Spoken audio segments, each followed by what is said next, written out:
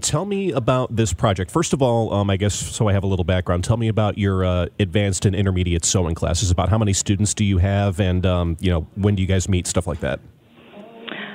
So I have my intermediate sewing and my advanced sewing. They are combined right now, and I only actually have 7 students last semester. Some of them were in my sewing fundamentals, and some of them came from last year. So the fundamentals is the first class, so this is the second and third sewing level.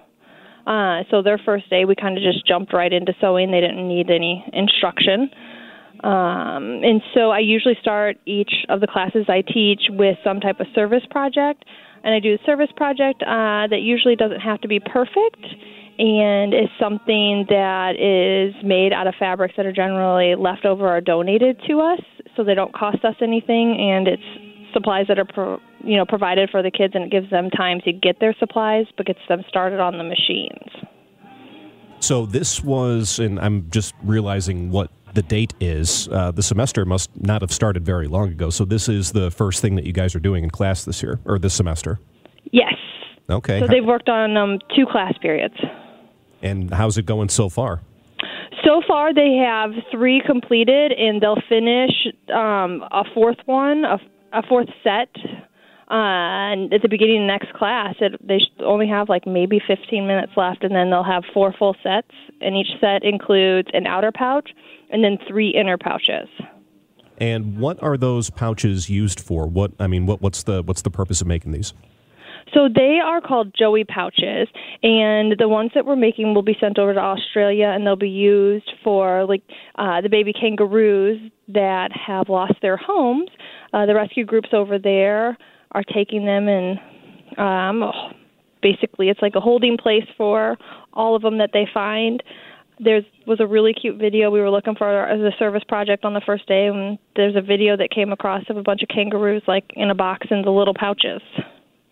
So this is not a type of situation where the relief agencies and wherever the disaster is are saying, please, don't send us things, send us monetary things. But no, they're saying, please send us things. The animals need help. Yeah, so there is a rescue group that came across my Facebook because I'm in a bunch of sewing and craft and animal welfare groups. I belong to a bunch of those, and so the Australian one actually came across my page, and so I did a little investigating on that and found that there were links to pages that were in the U.S., and then there was even more specific one for each state. So I found the Missouri Sub-Hub for American Rescue Crafters, and so we've been kind of going along with that page, and we'll send these pouches to one of their hubs. And once they collect enough to send them over, they'll fill a box, and then they pay for shipping and send it all over. The hub does. So a lot of local businesses are hubs for these pouches, and local crafters are just making as many as they can, taking them to a hub, and the local businesses, and some of them are just individuals, are paying for the shipping to send them over.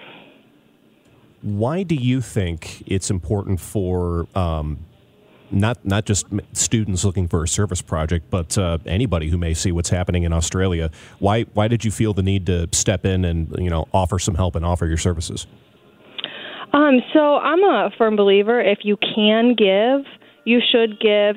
And I try to instill that in my students, too, that they all have a talent, and if they can use it for good, they should. And we work together to kind of pick this project.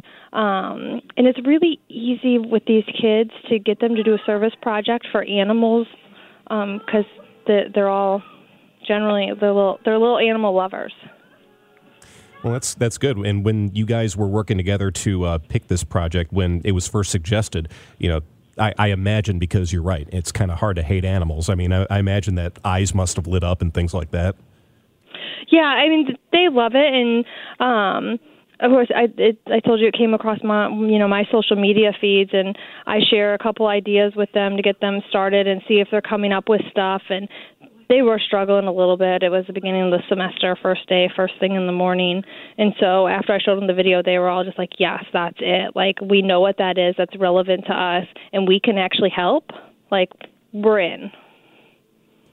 All right. Well, don't think I have any other questions for you at this point. You said that you're going to make 4 sets, and that should be done pretty soon. So what else do you want to add? I mean, is there anything else that I'm missing that maybe I should know about? No, I mean, it's just 7 kids trying to make a difference, and I think they're doing a great job. They all have big hearts, and it's really nice for them to be able to see that they can make a difference and they can do something with the skills that they do have.